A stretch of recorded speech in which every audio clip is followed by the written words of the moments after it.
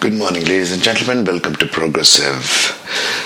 Let's speak a little bit about the team that is to happen and is required for all souls on the planet to team up with the children of new consciousness. Now, this makes a very powerful team because the old souls, and when I say old souls, the ones who are born at least 100 or more times on this planet, reincarnation. So the old souls on the planet are the ones right now who are between the ages where they were born in the late 50s or 60s or 70s. 1950s, 1960s and 1970s. So these are the people who are in their 40, 50, 60 and so on and so forth age groups. Now these old souls have been empaths, have been sensitives, have been healers, have been psychics, have developed new modes of healing, transformation, more embodying more consciousness, embodying more awareness of the energetic realm, embodying more of what it means to think from a higher mind. What is it that means to think from a higher heart perspective? All the teachers of yoga, teachers of Tai Chi, teachers of meditation.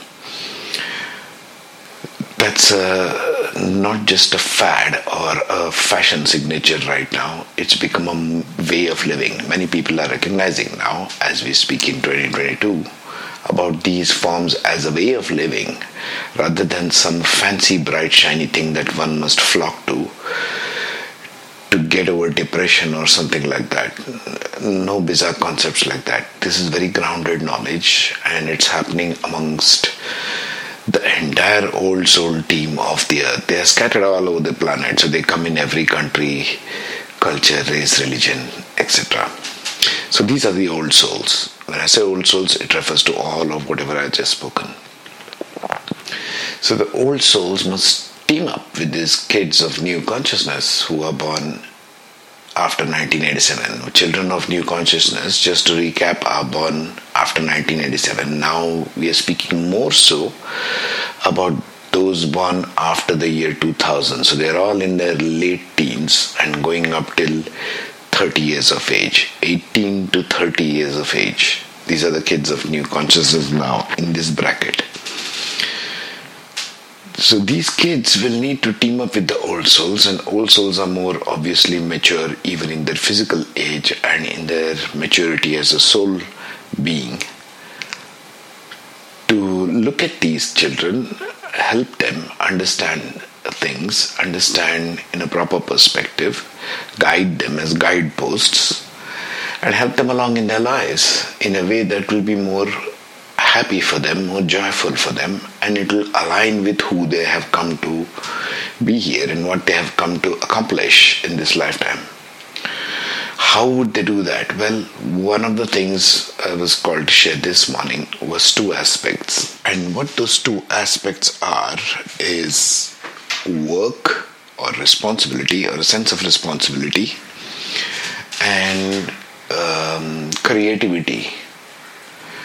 So in the old energy and the old souls, what they have been through, they have been taught responsibility. They have been taught words like responsibility, words like duty, words like obligation. Now these three words, as we can already sense, these are very dense words.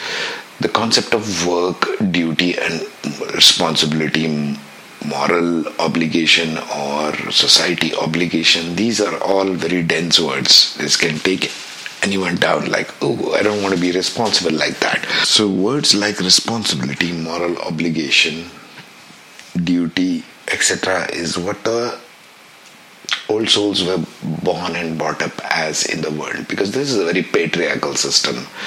This is a system which adopted that hierarchical old model of a top-down approach, like a pyramid approach to handle the society. As in, I say something and you must do that. That's your responsibility, that's your duty, that's your society obligation, moral obligation, familial responsibility, or fiduciary responsibility. All these kinds of concepts were the old energy. Now we have moved into the new energy of the planet, and now there are the children of new consciousness who come rebelling everything. So what are these kids looking for, you might ask? Well, they are looking for more creativity, more play. And so the first aspect I wanted to speak about was the work itself, as the old souls understand it, must be taught to these kids as a form of creativity and play. Playful creativity, that's the word that comes to mind. Playful creativity. As in, you have got the day, you have got your waking hours, might as well do something playfully creative about it. And in the subject and in the interest of their choice, you can have a look at their charts and understand all the astrological parts and see where they shine, see where they are, where their talents and abilities lie, what they would like to do, what they would not like to do.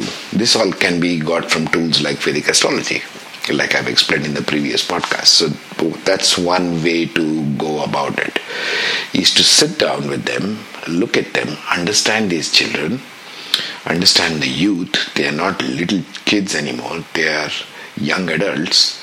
So how do we guide the young adults? Well, this is one of the ways we teach them as a way of living day to day in the form of creative, playful creativity, like we spoke of. So the playful creativity becomes one big chunk of how these kids must be taught by old souls. They need to team up with old souls. Now, old souls, you got to remember one thing. You cannot teach them in terms of patriarchal energy like domination, like control, like power structures. They do not associate with these kinds of things. So each time you speak of this, they are going to rebel. You were brought up in an old energy, not these children. So you think in terms of top-down approach, these children do not. These children have to be taught in the way that you connect with them as a friend and teach them, look, this is what we got now, this is what we got to work with, but here's how you can change it. Here's how you can think about it. Right? And the word of obligation. This obligation needs to be removed. Nobody is obliged to do anything here. Everybody is born free and sovereign in this world. But the old souls have been brought up with the sense of moral obligation, responsibility, etc. So how can we teach these children that second part? What can we transform the word obligation and responsibility as? Well, I can offer this. It can be transformed as gratitude. They'll understand what is gratitude, to be grateful for. They understand this at an innate level. They don't need to be taught this by the way of religious texts or by the way of philosophy. They understand it. So you've already saved the trouble of not needing to explain all these concepts to them. They already come in knowing these kinds of concepts.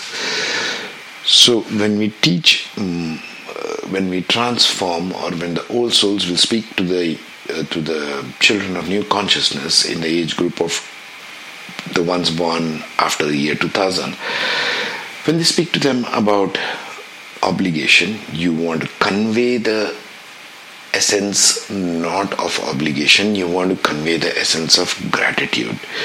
I am grateful for the food I have received, so I will contribute something to earth. I am grateful for the clothes I have. I am grateful for the house I live in. I am grateful for the air I breathe, or the earth elements. Because remember, everybody can work in different directions. Each of these children is not born to do the same thing. They are born with different talents. Some are born to transform science. Some are here to transform the humanities. All learnings of humanities subjects, liberal arts, science and physics, chemistry, literature, you name it, even poetry, painting, arts. So they can work in any direction. That doesn't matter. But what matters is that they do it with some grounding of a sense of belonging. Gratitude gives that kind of a higher belonging. I'm grateful for such and such a thing, therefore I would like to do it. That is more heart-centered. Remember yesterday we spoke of heart-centered consciousness. These kids are born with the innate sense of that powerful heart-centered consciousness. You cannot shake it. They take it with them wherever they go. Heart-centeredness. So you got to work with words and meanings and such with the children, with the young youth, in terms of language. Recalibrate your language and the words you use, which has more heart-centered attitude about it. Because this generation is got that very built in.